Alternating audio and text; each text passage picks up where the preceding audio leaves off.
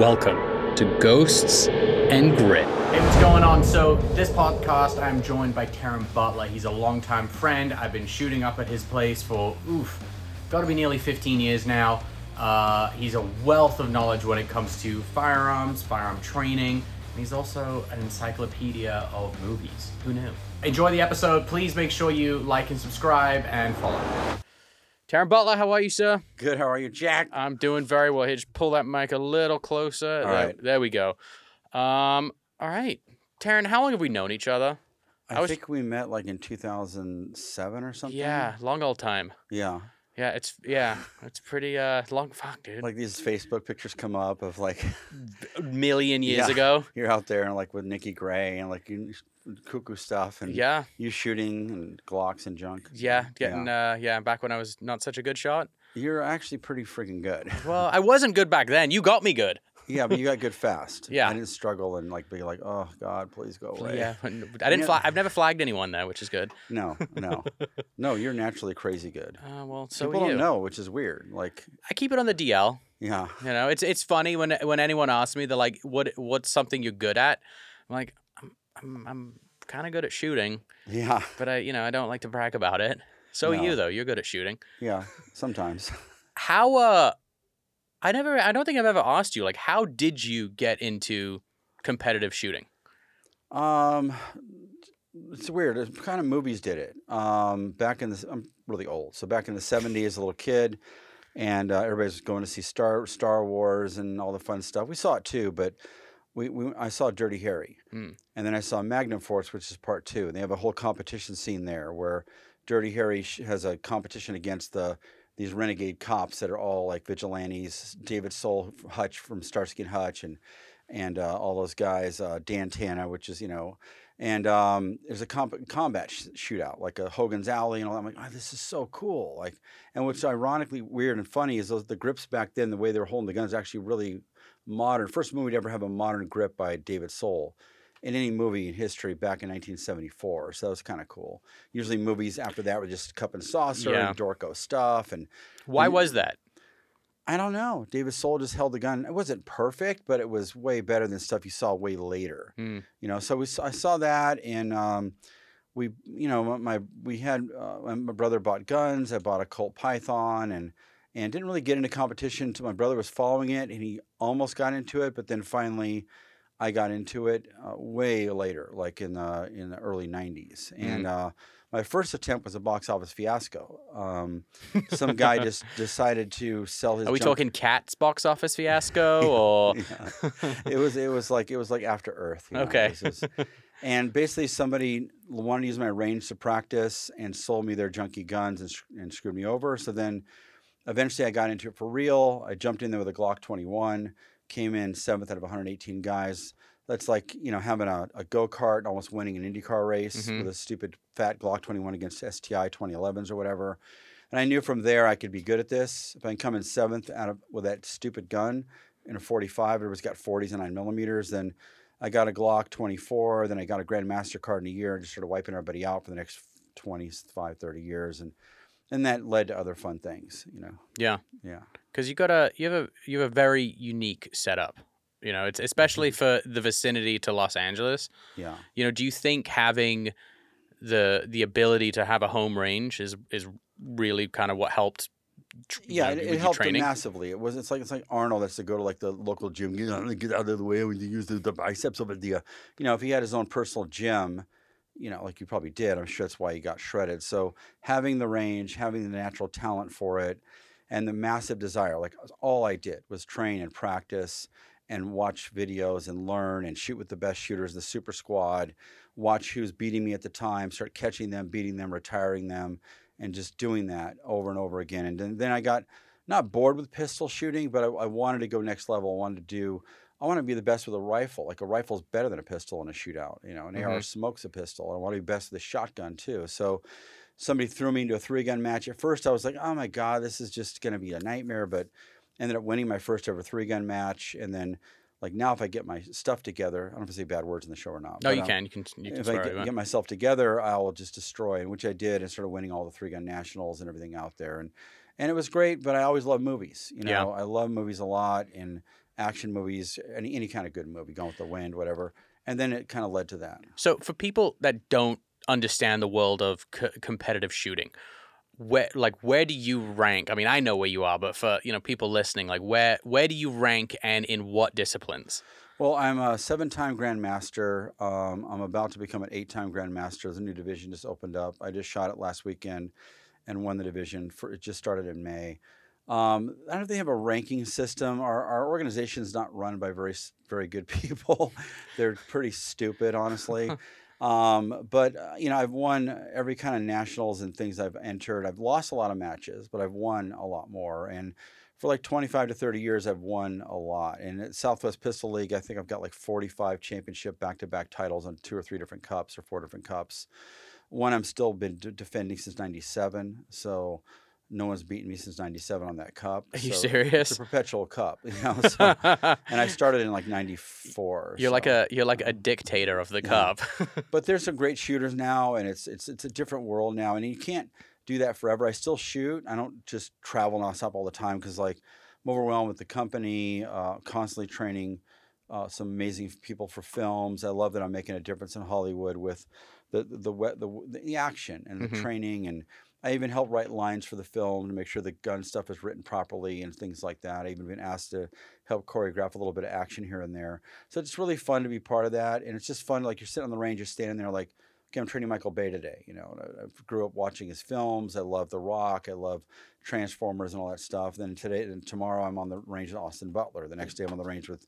It's fun. It's surreal, but it's also cool because they respect what I do because no one's doing it at this level. Yeah. I'm not trying to brag, but what I do in 3-gun is being the best in the world with weapons at taking out bad guys from point blank range to 750 yards as fast as you possibly can. So it's not some Olympic bullseye thing with a pellet gun going boop.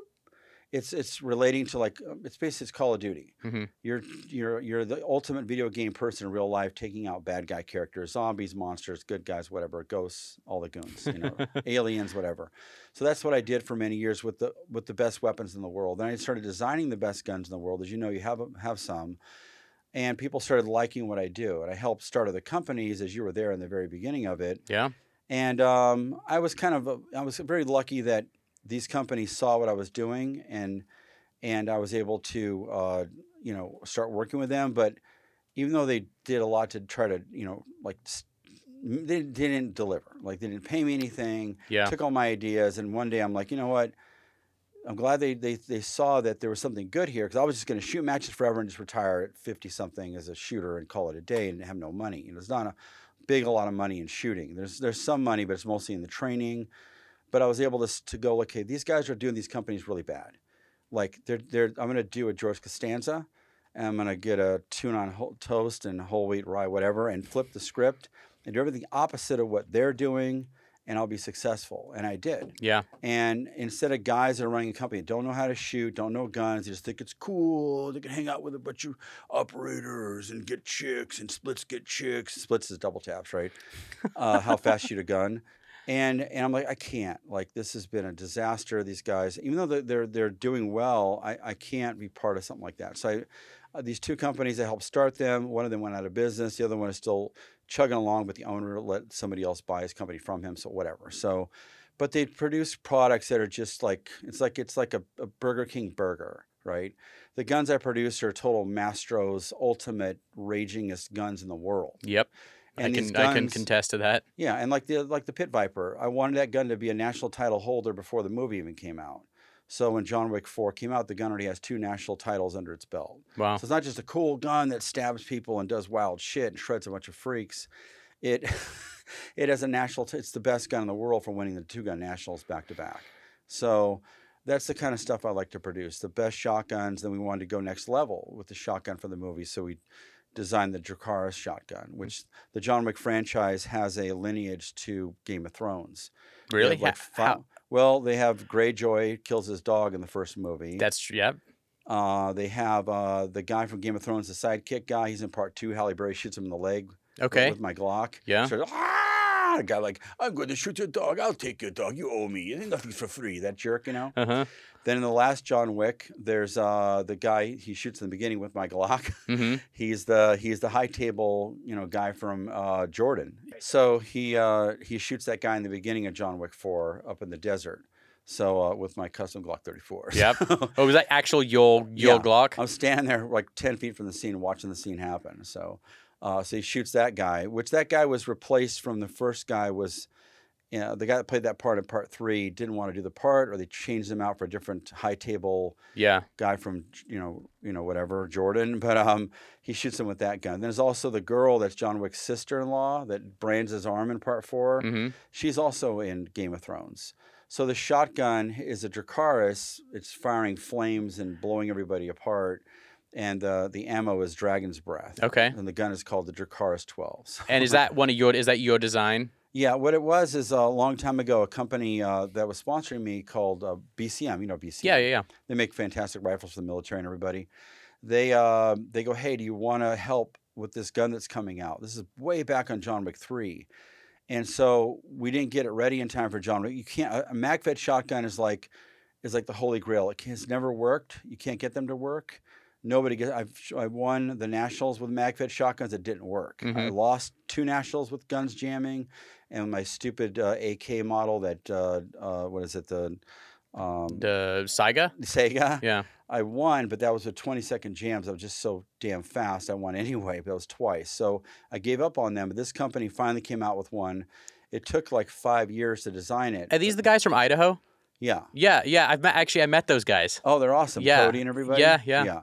So long story short, the gun wasn't ready way back then. It would have been another jamming mag-fed shit show safari. So we waited and all that time to come out with it, and every detail, everything we can work out together and make that gun the ultimate. Like we have now run that thing with Joe Rogan, everybody you can imagine coming out nonstop. I never clean it. Way too lazy to clean it. It never jams. It's insane. Is it just you guys got the kind of you just got it dialed right to where it doesn't jam, or is it piston, the or feed what's ramps, the design of it, all the detail back and forth. We're coming out with a bigger one for 3-gun model. This is the short one, and John Wick's not 3-gun. It's just destroy every bad guy gun. So it's a great gun. So, nice. Yeah. So I mean, given the climate of the world that we're in, right, and everyone's kind of everyone gets like nuts about guns. Do you ever worry that like, oh wait, this things could really get restrictive? I mean, it's already restrictive in California. It's massively restrictive. We will probably start another place out of state eventually. Yeah. But we have our, I bought a beautiful facility during COVID. It was a great deal on the building. I can't just leave it. It's right. I like the convenience. Oh, I didn't know you got another place. Oh yeah, it's big. It's really cool. Nice. Yeah, it's not the garage range shit show safari anymore. So it's nice. That's cool. That's kind of not abandoned, but that's like my place to get ready for matches now. Yeah, that's home, but it's home base. And it's still where I train everybody, and do all that stuff. But no, I have 54 employees and a big building, and I bought 3 buildings all side by side. So very cool. Yeah. Is it out near where your place is? It's right there. If you get off at Madeira to go see me, It's right there next to 511 and Costco. Cool. I know. Yeah. And everything and all that stuff. Very cool. Yeah. How often are you training, air quote, celebs for movies versus actual training for yourself? I haven't trained myself personally probably in like 7 years. Really? I just cannot get the time.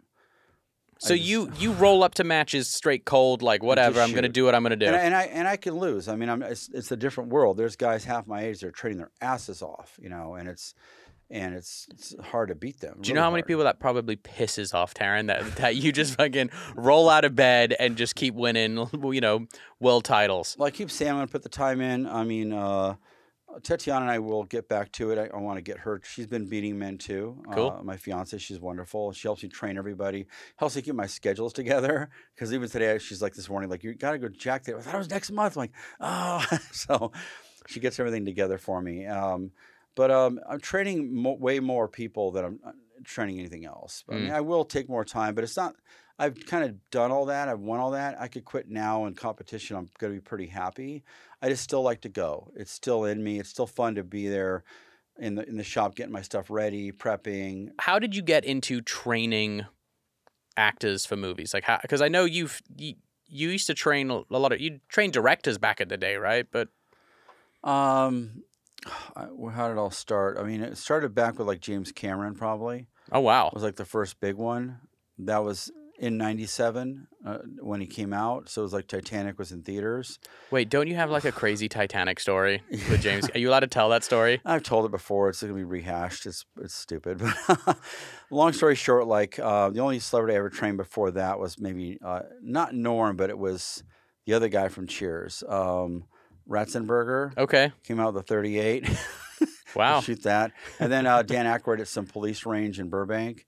Because they were like, we're all lined up shooting, and he saw me shoot. He's like, holy shit, this guy's good. Can you show me? And I started showing him because the other guys were like, that was kind of fun, Dan Aykroyd. So then, long story short, so my friend John Richling is this raging bodybuilder guy from like the Arnold era, big blonde guy, 6'4", or whatever. He's like, hey, I want to bring James Cameron to shoot. I'm like, yeah, sure. It's not gonna like my favorite director ever, favorite movies of all time. Not gonna happen. So it's months and months of saying it's gonna happen. I've had a million people promise it, nothing ever delivers, right? So that day is coming, and he's like, he's coming Thursday. I'm like, oh, it's really happening. Oh, my God. So I go up on the mountain, and I put 1 million water bottles on the hill. I didn't have them like my range like I have now. It's just a mountain of nothingness, stupidness, right? So I lay out like everything I own. I have all these cool guns like HK91, AUGs, ARs, big table of super fun stuff, you know, like from Miami Vice. And he pulls up on a couple Hummers, and he's got William Abernathy with him. He's the guy in Titanic that has the shirt on, the smiley face, the bearded guy, like, when the Titanic sinks, it's going to break and pull the second half down. Yeah, wasn't that guy an actual scientist? He's actually a writer, helper of the film. Oh, all okay. This stuff. He lived like in his guest house in Malibu, or whatever, okay. Right? So he brings him out, some other bodybuilder guy, and then some other friends or whatever, security guys, whatever.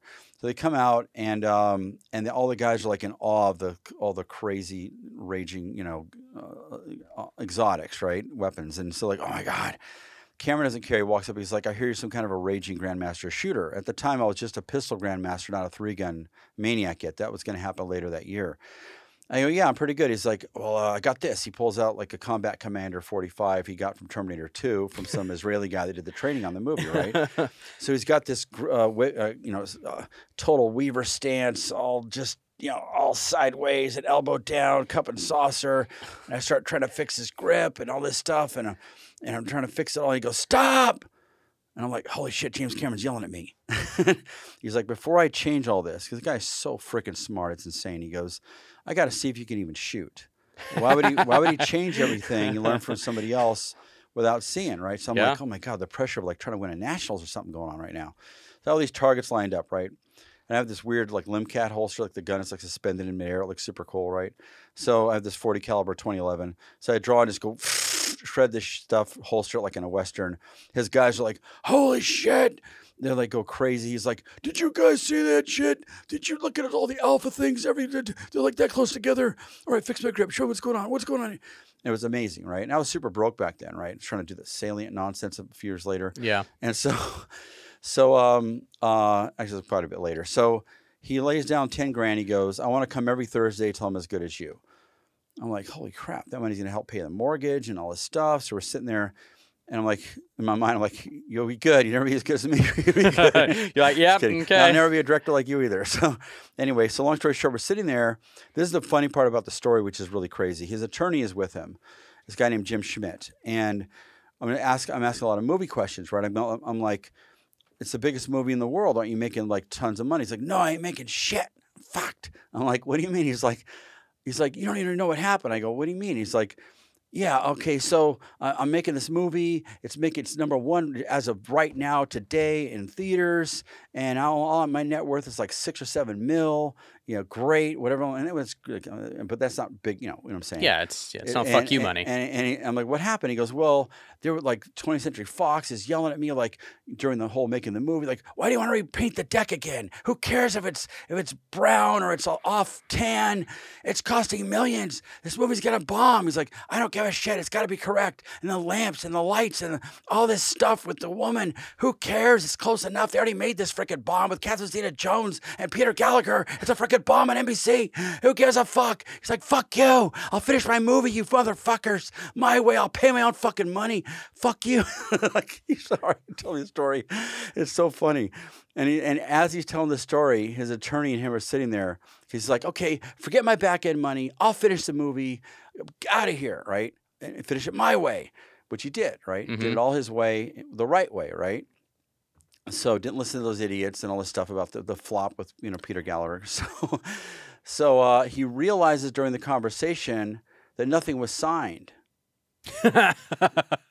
So as he's telling the story, they both sit there as they start talking like, we didn't sign nothing with 20th Century Fox. Wait, as he's telling you this story, they have like, oh, wait. Yeah. So then he comes back like for the following Thursday, and from then on, next thing you know, getting his security team squared away, training all his guys, training him for years, and the money's just pouring in. You get $400 million, and it was so fun because we're out there. He's like, we're going to do Spider-Man. We're thinking of Tom Cruise, but he might be a little old, or Tobey Maguire. It's going to be me or Michael Bay is going to direct it. It was like fun stories, Yeah. While we're on the range, all those years. And then I got into 3-gun because he trained so much. He got so good that, and I got into 3-gun because of him, but because I got into 3-gun, that let me add way more avenues of training to him than just being this maniac with a pistol. He can only go so far. Now it's like, okay, what else can I do? I'm going to quit coming. I don't want him to not come. It's so fun to have James Cameron out there. He's amazing. Yeah. And he's so cool because like he called me during the Matrix. Matrix came out. And because we had a daycare there back in the day. And one day it was super funny. So he's like, I got to go to the bathroom. So we had a little daycare there for a couple of years. And these two Indian kids are like these movie Grandmasters, right? And they're like, we want to meet James Cameron. He's amazing, right? So I didn't know, like, he's like, how do you use the bathroom? And we didn't have anything set up back then. It was terrible, right? So he comes up, goes in the house. It's like a half-assed daycare going on. And these two kids are there. And I'm like, here he is. You want to meet James Cameron? They're like, blah, blah, blah, blah, blah, blah. I'm like, Jim, these kids are like beyond 10 times smarter than me. They're incredible. They're like, they're scientists. He's like, they're like, James Cameron. And so Terminator 2 is on TV, the director's cut, right? At the daycare. Yeah. So we're sitting in the daycare, couch, this couch with like, food on it and junk. It's a mess.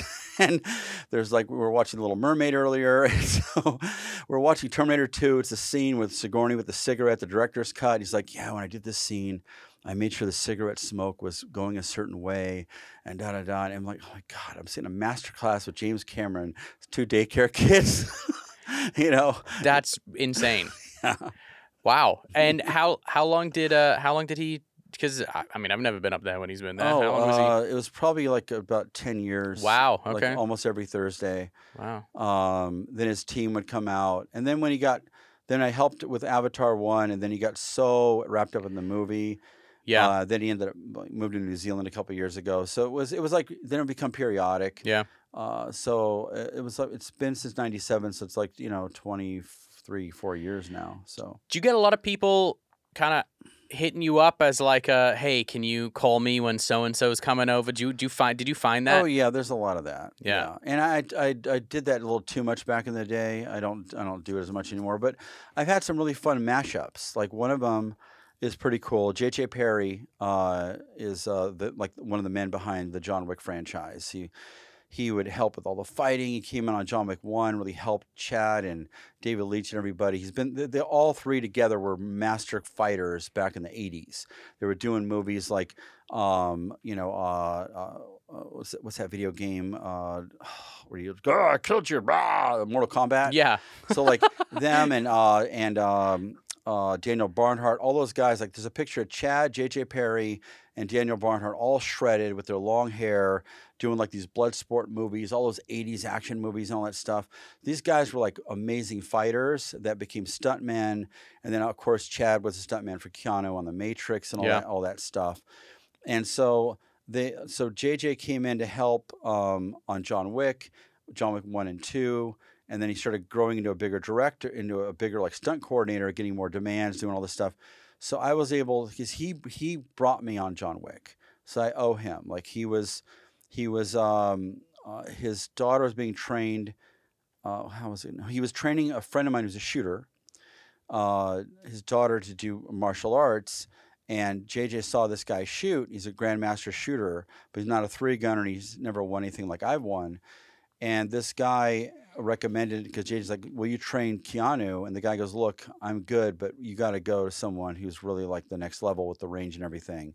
And this guy was one of my biggest enemies at one time in my life. That's a whole other story, but it's crazy how life is. A guy wanted to destroy my life, and now he's like recommending Keanu to come to me. So he changed my life. So that's a whole other podcast. But so JJ came out, and JJ brought Keanu, everybody. We hit it off immediately. It was so surreal, because to watch someone on movies forever, then to meet them, and it's like you're in the movie with them. It's just a weird. And I was actually on the movie Speed as an extra, driving a stupid Honda Accord. Really? Behind the stupid the Toon Man car when they hit the water and it flies up. Mm-hmm. So I spent a day in the worst part of like Compton. And then my car was out of gas at the end of it, and I was driving, and I like ran out of gas. The most dangerous. It's a long story. So I told Keanu that story. Like I was on Speed. He's like, no way. I made a funny video out of it too. He's like, I can't believe it. So anyway, long story short, so JJ changed my life. Brought me the John Wick franchise. When every actor saw Keanu shoot like a maniac that 3-gun course, first they thought it was a stunt man. They're trying to say it's not him. But then a longer my director's cut on my iPhone 4, I put out shows it's him, because he turns around and you see the same video and it's longer, and then we put a bunch more out. Every actor came out, like you name it, they came out. They wanted it, because like, a lot of actors are pretty good fighters. You don't want to fight Jason Statham or Kung Lee or other actors out there. Some of them probably beat your ass, like probably like Chris Hemsworth, but with the gun stuff, no, they look bad. Yeah. They usually look pretty dopey. And so they knew, like, to up their game, they got to do what this guy is now doing. It was a bar set in Hollywood that everybody came out to my place. So JJ, I always want to pay things forward whenever I can make a connection happen. My story's too long to get to this point, but I was working on Fate of the Furious with F. Gary Gray. F. Gary Gray was coming out doing stuff, and I just wanted JJ and F. Gary Gray to meet. F. Gary Gray did Straight Outta Compton. He's a great director. Did all the Friday movies. He's hilarious. He was hired to do Fast and the Furious Part 8, and we did custom guns for the movie, all this fun stuff. Yeah. So JJ was going to come out for some reason. I'm like, JJ, get out here right now. And F. Gary Gray's like, hey, bitch, I'm coming out. I got to pick up something. I'm like, hold on, give me like 45 minutes. I live in Moore Park. I'm 5 minutes away. I'm coming out. No, just give me 45 minutes. Just slow down.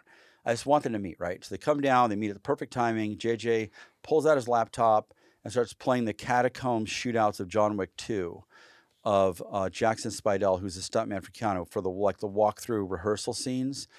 And F. Gary Gray's like, oh my God, this is next level. This is amazing, you know? And so he ended up hiring JJ for that part. And JJ's like, I'm like, aren't you happy? Like, you're the second unit director. They replaced the guy they've had for like 4 years or 4 movies. He's like, I know, but biggest thing I've ever worked on was like an $80 million John Wick 2. This is $136 million. $380 million budget. I'm like JJ, the thing about you always step up. So next thing I know, like 5 months later, he flies me and my friend Jessica Medina to Atlanta, hires us as stunt people. I'm no stunt man, but I'm getting paid as a stunt man. I'm standing by some blown up car. I ain't doing nothing, right? But getting paid good money as a stunt man.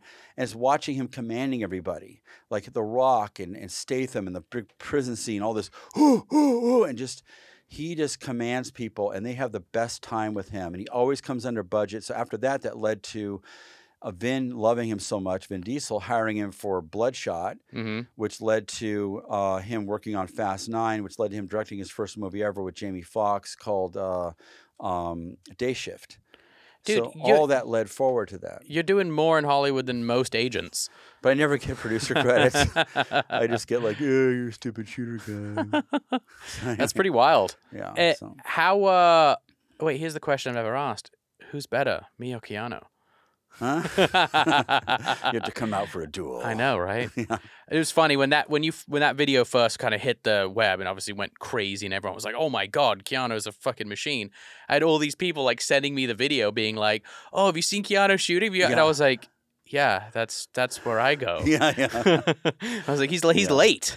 Yeah, I left out a dumb story earlier. When The Matrix came out, James Cameron called me because he likes to talk movies with me. And it's surreal because his voice sounds like another friend of mine. So I'm on the phone talking movies for like an hour to James Cameron, like we talked about another one. It was Mickey Rourke's Sin City, Mm-hmm. and then I'm talking to him, and he's like, I didn't want to like say I love The Matrix at first, right? Because it's so close to Terminator. Machines take over. Sure, yeah. One movie's all blue, one movie's all green. So yeah, it was pretty good. He's like, dude, it's fucking awesome.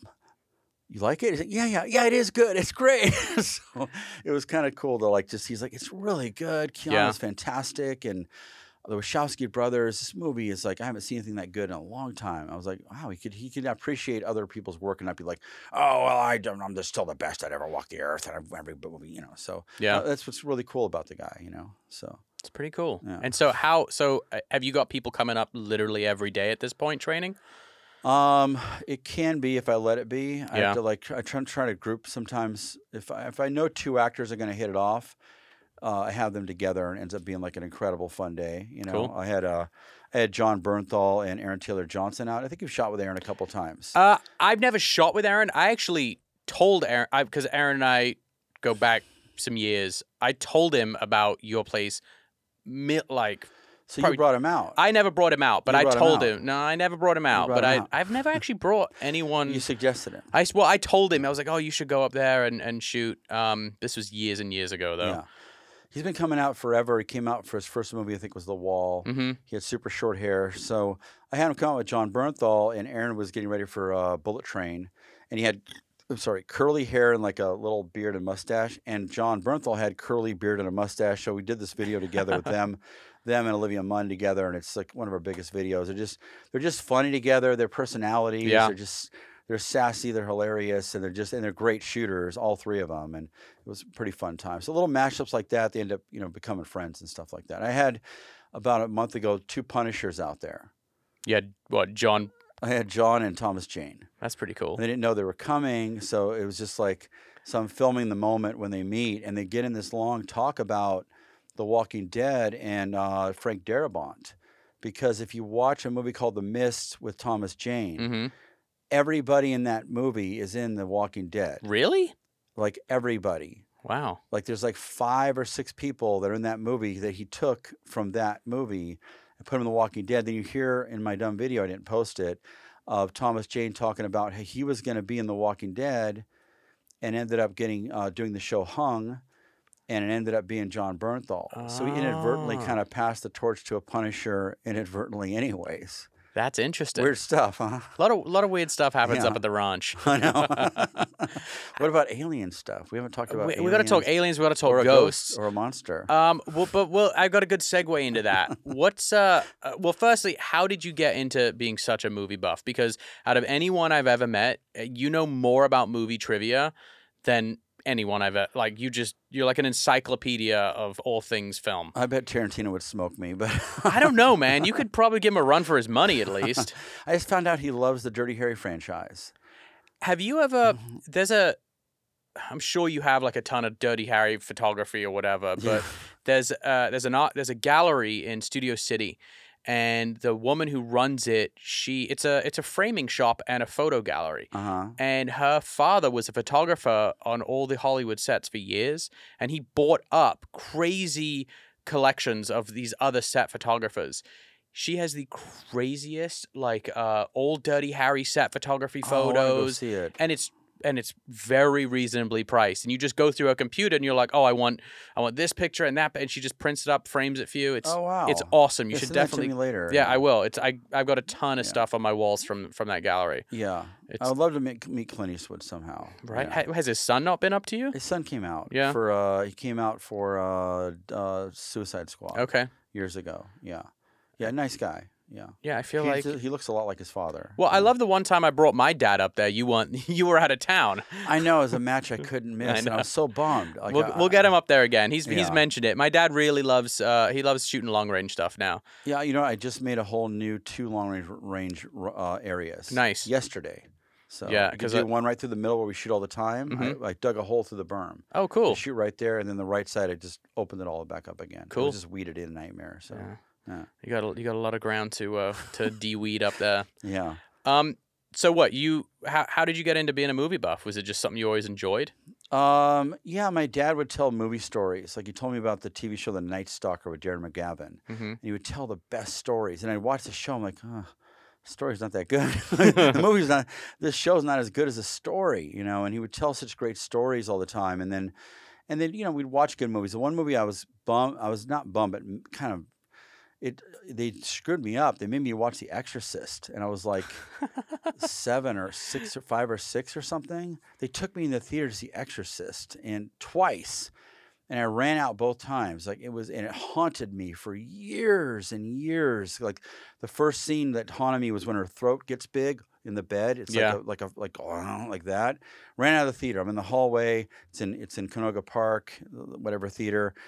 I'm like, what? Then they took me back again to see it, and the scene where the dresser comes up at her, and her head turns around backwards, with the crucifix. Yeah, and I was just like, oh my god, I can't. What are the? And I'd see her in the window. How old were you? Well, it was when it came out. So was it 76 or 78? Was that? It was 1970, like 3 or 4. Yeah.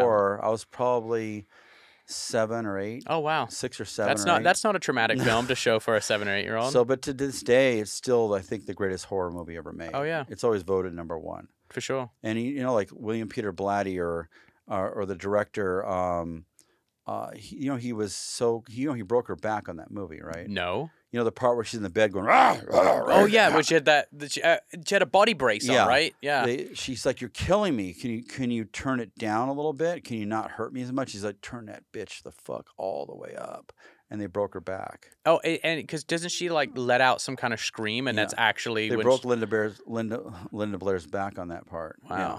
And then also, he had a .357 Magnum. And he would just fire it off on the show to get people just scared, like during scenes. And that gun is loud. Yeah. 9mm loud. Try a revolver, like boom, he'd shoot it off on the set, and it would just freak. But I mean, hey, he got the results, you know, for whatever. I'd like to see that. I'd like to see that fly today. You know, no, I know. So, yeah. So, are you? On that note, are you into the paranormal at all, Taryn? I've never really asked you. I mean, I like the aliens. I believe there are aliens for sure. I don't know why they're not coming around to hang out or whatever yet, or whatever to finally. Why land, we're so awesome? Why shouldn't they come to land on the the freaking White House and all that stuff yet? My family had a ghost story. My mom and dad. We had a lot of money. We lost everything. And now I have money again. But when we had a lot of money, my mom and dad. Bought the Bing Crosby house in Glendale. It's a beautiful, amazing house. I was a little kid. This is like the early 70s. And my mom told me 2 major ghost stories in that house because the family before us all died, and Bing Crosby and his whole family have killed themselves. I didn't know that. Yeah, like his son shot himself in the head with a 12-gauge shotgun and blew his head off a double-barrel shotgun. Another son killed himself. Another person dead. It's crazy. Look up Bing Crosby. It's just nuts, right? Yeah. So this house, one day my mom is laying on the pool on the diving board, just laying there, and opens her eyes. This woman's face is just floating over her head. Holy shit. Another one is this Afghan dog and this woman are just walking through the kitchen into like the outside like glass there, and everybody's just watching this happen. Like numerous people saw that happening. Yeah, my mom and dad and someone else there. So I've heard those stories my whole lifetime. I never got to have any of those experiences. I was just a stupid kid running around with like a Stretch Armstrong or something. But they told me those stories for years. That's probably the closest paranormal lunacy that I've had. Yeah. So I haven't been in the right spot. Have you ever seen anything weird out at your place? Because you're far out enough from the city to where you can actually see the stars, and you got some night sky up there. I've just seen shooting stars. We have a giant white owl, that's gigantic that's out there, that's tried to kill some cats here and there, but hasn't gotten them. Thank God I put them in the house. And just like maybe a weird person might show up they don't like. Yeah, there's definitely some weird folks out there. Yeah. So, but you believe in like UFOs and aliens and. I had one guy like on the street walk up to me once. It wasn't too far from here, and turn around and look in my face and tell me like a whole bunch of stuff about my life. Really? Like a weirdo, and then walk away from me. It was like 20 years ago. It was just that story's too weird to tell. That was like I was like in shock. It was before social media and everything. He just turned, said all this crazy stuff, went into my face like a demon guy, and then walked away. Maybe it was just a cuckoo man. I don't know. So, but it's pretty weird that a cuckoo guy knew so much about you. But I haven't seen any cool alien stuff or anything. You know, I want to. With all your shooting, I'm sure you've had some pretty interesting people with interesting jobs in the government come by. Yeah. I mean, have you ever kind of met some folks where you're like, yeah, they're not in the same population as regular folk? I've had a lot of people tell me a lot of behind the scenes stories on stuff. Mm-hmm. But you know, it's like after a class, I'm training I have so many different groups of people that come out, and I just everything becomes a blur. But I've had people tell me, you know, some wild stuff, but I just don't, you know, I'm pretty sure it's true, but I don't even remember who they were half the time. They're gone, and I'm like, all right. Yeah, and how do you verify any of it ultimately? But I mean, I'm sure the stuff's probably true. You know? So, like, out of all your research, what's the most compelling, realistic thing? Is anything with Roswell, like you've been closer to figuring that, or Area 51? You know, I've had the alien stuff. To me, I just go, well, yeah, it's clearly fucking real. Look how big the universe is. I mean, the largest photo ever taken was a James Webb telescope. It was just last week, and this photo is, I think, 21 terabytes, and it's of like something like close to like 1 trillion stars taken in this photo. Wow. And so you're like, wait a second. So every one of those stars is a sun, which means there's at least, 5 to 9 planets floating around. So there's trillions of fucking planets out there. Like, just if we're 1 in a billion, great. That means there's, however many, planets out there that have life. Well, I just got back from Mexico City. We went on to the Fast 10 premiere with Michelle Rodriguez. It was super fun, super packed, super great. Then we went to, just go see the pyramids out there. Yeah. When you're actually there, it's like, there's no way this wasn't done without some kind of technology. And those ones aren't even as crazy as the ones in Egypt. Yeah. Like they're amazing, but like you can't do it today.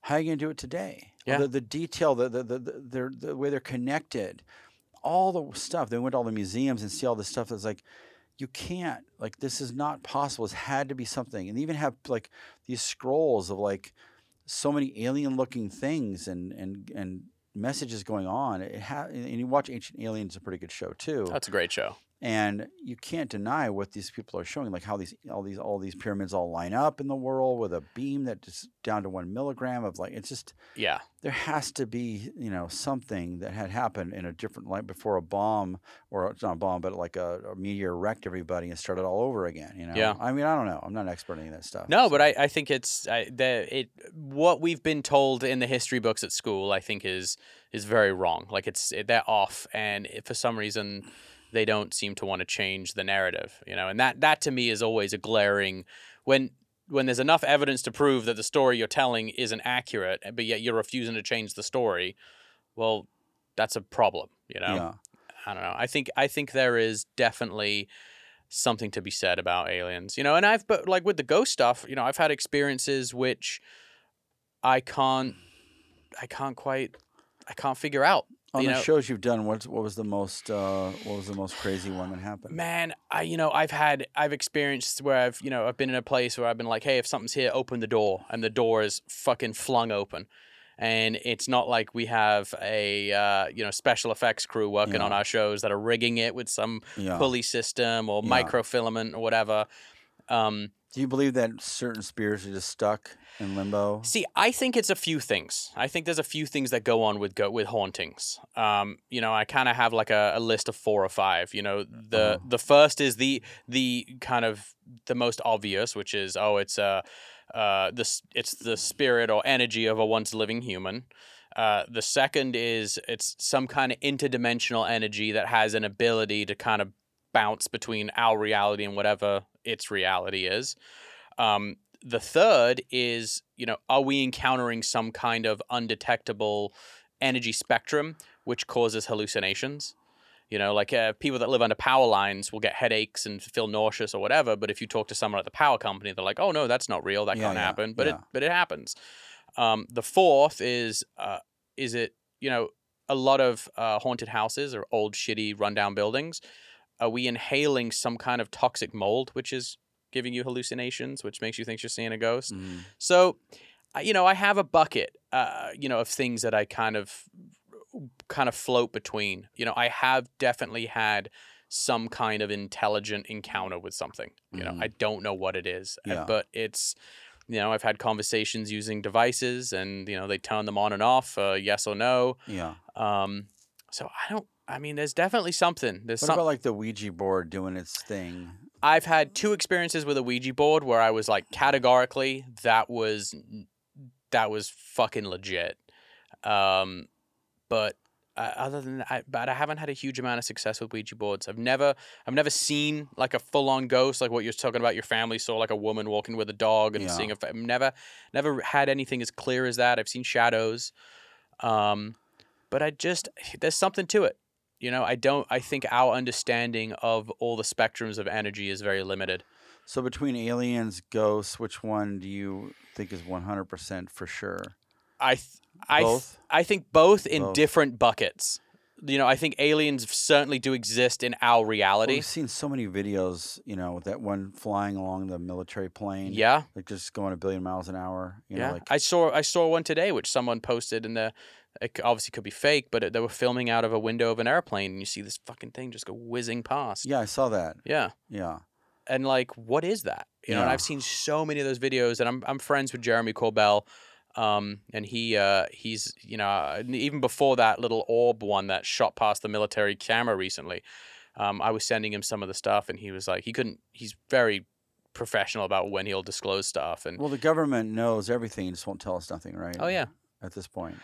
But I think it's beyond government. I think it's like private industries controlling it. I think so like Area 51, you can't get near there. No. Nobody can get in there. Well, I know. I know some people that have worked out there, but on the military side of things, like testing weapons and shit. But like they're supposed to have a ship in there with a dead alien, right? Supposedly. Yeah. Just ask Will Smith. He went there. He drove in there in an RV with a bunch of other dudes in RVs. I know. But yeah, I just there's something to it. Does Will Smith believe in aliens? I mean, he's fought them. He probably does. What about Bigfoot? What do you think of that? Bigfoot's a tough one because they never have any evidence, right? My biggest hiccup with Bigfoot, right, is like hunters will film stuff, right? But you think about how many hunters there are in America and how many trail cams are in America, and you've never seen a Bigfoot on like a trail camera, like a game camera. But yeah, I know I've interviewed people that have seen Bigfoot, and they're not making shit up. I fully believe them, and if they were to make stuff up about seeing Bigfoot, why would you risk sounding like a fucking lunatic? Like, well, there's no gain to that. Remember the original video where he's walking and he had boobs and everything? Yeah. They like proved it was real. Then another whole show proved it wasn't real. They had a whole crew that made a low budget movie down the street were behind it. Yeah. Then another one proved again it was real. Like, it drives me nuts. Like, totally. Which one is it? My one thing with that video is so good though. It is. It's so good. But my one thing with that, if you're gonna fake Bigfoot and you're a bunch of guys, why are you gonna give Bigfoot big old hairy titties? Like, just that's because that makes it so. Yeah. Do you think that's what like? Because for me, I'd be like, oh, I'm not gonna bother with that. I'm just gonna have him be a big dude and cruising around. Like, why give Bigfoot titties? But nothing since then has been any good. The videos, I've seen some really dopey ones with just a black gorilla suit running in the forest with an iPhone purposely shaking. I saw one, and it was something like stood upright, and it was like looking around a tree. It could have been a bear, but the profile wasn't as like thick as a bear. What about Loch Ness Monster? That's done, right? Yeah, I think that's a hard one. That whole thing was some kind of a boat rudder or something. It was a boat. It was something to do with a boat, and then someone said it was a duck or a swan or something. Fucking thing. Yeah. So that one got wrecked. Yeah. So we're down to 3. We're down to 3. 2.5. 2.5. My one favorite thing about Bigfoot though, and I've kind of been batting this around. What if a Bigfoot is an alien walking around Earth in like their version of a spacesuit? Like they look at Earth and they go, look how many hairy animals are here. So we need to blend in. We need to make ourselves look like a hairy animal. Yeah. And so they have this fucking spacesuit that looks like Do you think there's different groups of aliens? Oh, hell yeah. Like there's little ones, bigger ones. They're all kind of the same, right? Yeah. Like I think from War of the Worlds. I think there's a bunch of different types. Why not? Oh, do you like reading books? Do you are you a big reader? Not a big reader. Audiobooks? Do you fuck with those? Yeah. Okay. Get this book called Project Hail Mary. Okay. It is the best fucking sci-fi book. You said an F word. I have, yes. Strike him. Yeah, there we go. Demonetize me. Right. Best book ever. And it's super sci-fi. It's like Earth is dying, and they have to go on this mission to save it, and they go across the universe with this. Is a movie possibly? They are apparently. Ryan Gosling is like involved in trying to make it into a movie. Yeah. If it'll be one of those cases though, if they make it into a movie, there's no way they can cram it all into one film. Yeah. But it's the guy that wrote The Martian. Oh, okay. Well, that's gonna happen. Yeah. I'll have to get that. Yeah, it's a great audiobook. It's the same guy that reads the audiobook as the guy that reads all the Jack Carr books. Have you ever listened to any of the Jack Carr books? Yeah. I mean, Jack Carr shoots at my place. Oh yeah, right on. I built the gun for Chris Pratt's the Terminal List. Oh, cool. It's got a little gun. Just another. What action movie haven't you worked on, Taryn? As of late? I did Ghosted. What did I not do? There's some I'm glad I didn't do. One I just watched recently. There's a bunch. I don't know. So. You got an interesting life, Taryn Butler. Thanks. From shooting steel to training some of the biggest names in town. Yeah. It's pretty cool. I've been lucky. Yeah, but it's not luck, dude. You're good at what you do. You know what works. You know what doesn't. And you're a good instructor. That's the other thing. You are a very good instructor. You're not forceful. You don't bark at people. Like, I've always found that the way that you teach it's very suggestive.